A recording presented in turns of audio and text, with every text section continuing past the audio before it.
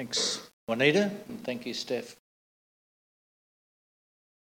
Good morning, everybody.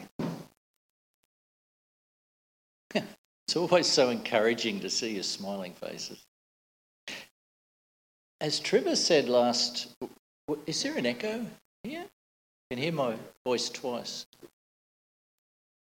Trevor said last week, this sermon series looks in detail at Acts 2, verses 42 to 47, just 6 verses. Today we're going to look at verse 42, which mentions 4 things that the believers did. It should be on your screen. Yeah. The believers devoted themselves to apostles' teaching, fellowship, breaking of bread, prayer. Wow, that's an awful lot going on just in one verse. These 4 things do create a special unity. These early Christians were unified in their beliefs because they were all receiving teaching from the apostles that Jesus trained. They've got amazing fellowship together. They have meals together. They share everything they own. Acts 42:32. And their prayers, yes, their prayers, unite them before God. Well, that sounds utterly amazing to me, to have fellowship and meals and share everything they own, and you get united before God. Bring it on. Last week, Trevor spoke about the first thing that they did, and that is they devoted themselves to the apostles' teaching. This week, we're going to look at the next 2 things that these believers did. They devoted themselves to fellowship and breaking of bread. I'll pray. Heavenly Father and our living God, please help us to devote ourselves to these things. May we be people today in your church who are devoted to teaching of your word, fellowship with one another, devoted to breaking of bread, and please, Father, may we be devoted to prayer. Amen.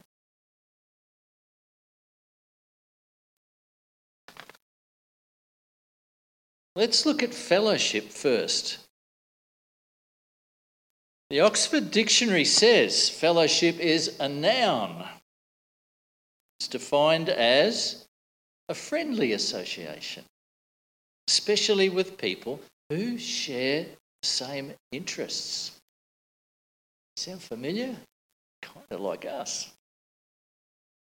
Being around other believers really gives us a chance to learn and grow in our faith, sharing our common interest in Christianity, no matter where we are in our faith. Beginning, very mature, doesn't matter. Fellowship provides us with strength, and it always grows us as Christians. In a chat I had with Howard just this morning, he mentioned to me, just in passing, about a group of KYB leaders up in the Tablelands. And he said that they had been working really hard to build fellowship with one another. He said that they'd been to a meeting recently, a meeting to plan some things and troubleshoot. Well, because of the fellowship that they'd already had and built, they got that common vision. Howard mentioned just how well the meeting went because of their good fellowship with each other and with God. In our reading of 1 John 1 this morning, verse 3, we proclaim to you that what we have seen and heard, so that you also may have fellowship with us. and our fellowship is with the Father and with his Son, Jesus Christ. So there's two key ideas to help us understand the biblical teaching of fellowship. Firstly, we can have fellowship with each other because we have a common interest, a relationship with Christ. We share him in common. Fellowship certainly is sharing a common life with each other through a relationship with God and Jesus. Fellowship means that we belong to each other because we share with one another that common life of grace, Jesus. So true Christian fellowship is a relationship. It's not just an activity. The second key idea comes from the fact that the New Testament Greek word for fellowship can also mean to share together. So it's like a partnership. Fellowship also means we've been brought into a partnership with each other and with our Saviour. Doing that, we will fulfill God's will and we will glorify. It's really easy in Australia, I think, to have fellowship with each other. We just woke up, got in our cars and came here this morning, chit-chat, have a bit of morning tea afterwards.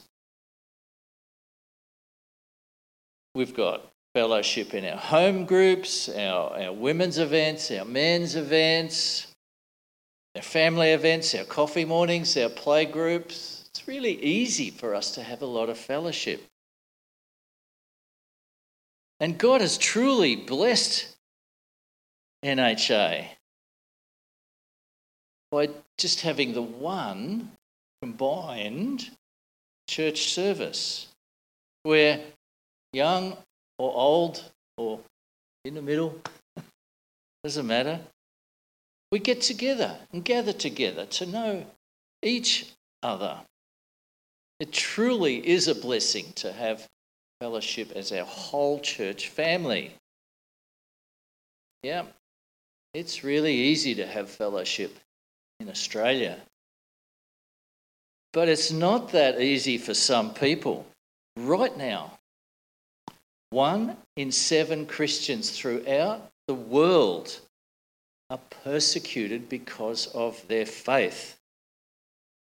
They're denied access to jobs and education. They're excluded from aid and community resources. Many persecuted Christians are attacked and abused, their churches demolished, their businesses destroyed, or even worse. Let's just assume for a minute that you are a Christian living in North Korea. North Korea is currently number 1 on the list of persecuted countries in the world. It's followed by Somalia, Libya, Eritrea, Yemen, Nigeria, Pakistan, Sudan, goes on and on and on. It is impossible for Christians to live freely in North Korea. If they're discovered, believers are deported to labour camps as political criminals where they face a life, hard labour, which very few survive, or they're just killed on the spot. And the same fate awaits their family members too. That'll teach them. There are believed to be tens of thousands of Christians held in labour camps in North Korea alone. Meeting for worship is almost impossible, and it's got to be done in the utmost secrecy. Grave risk, of course. Pretty hard for them to have fellowship, right? So here you are, You're in North Korea. You're also desperate to hold on to God's love with little or no sign that there are any other Christians around because they're all very scared. You've got access to a secret radio to hear the Bible stories that will equip you to share the gospel. But having that radio means you face perhaps imminent persecution. Can you even imagine how awful that would feel? This following example was reported by an organisation called Open Doors. You've probably heard of Open Doors. Yeah, which since 1955, that's been serving the persecuted and strengthening the church throughout the world. Open Doors says online, I looked at it again this morning, a lady called Ji Ho, J-I-H-O. Any relation, Peter and Peggy? Says online, Ji Ho recalls the pain she felt when she saw her father huddled in a corner. She ran to him while the authorities tore their home apart. Once a place of safety, their home was now filled with the darkness of uncertainty and with persecution happening right in front of her. As she cried, "Appa," for her father, the state security agents uncovered his secret book, the Bible. That was just one of two items they were looking for.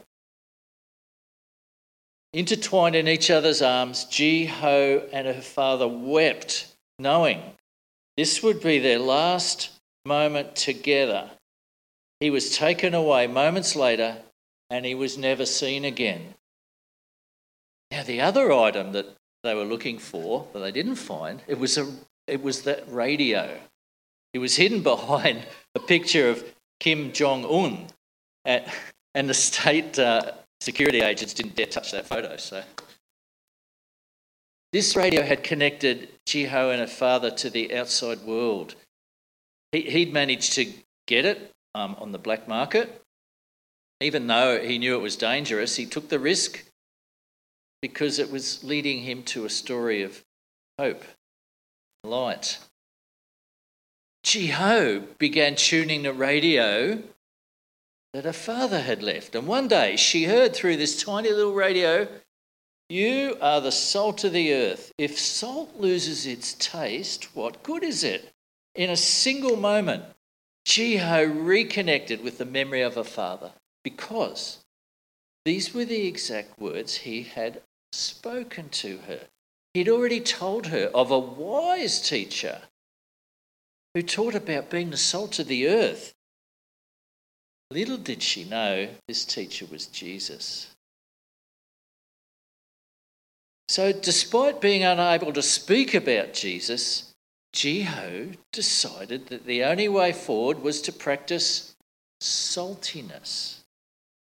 And she did this because she shared food with her neighbours, even though she hardly had any food to share. This is a true representation of God's love. A really good example of just how hard and dangerous it can be for some people in the world to have a Christian fellowship. We're so blessed in Australia, aren't we? Perhaps many people today consider it to be of little importance, but fellowship in the body of Christ is not an option. It's absolutely necessary.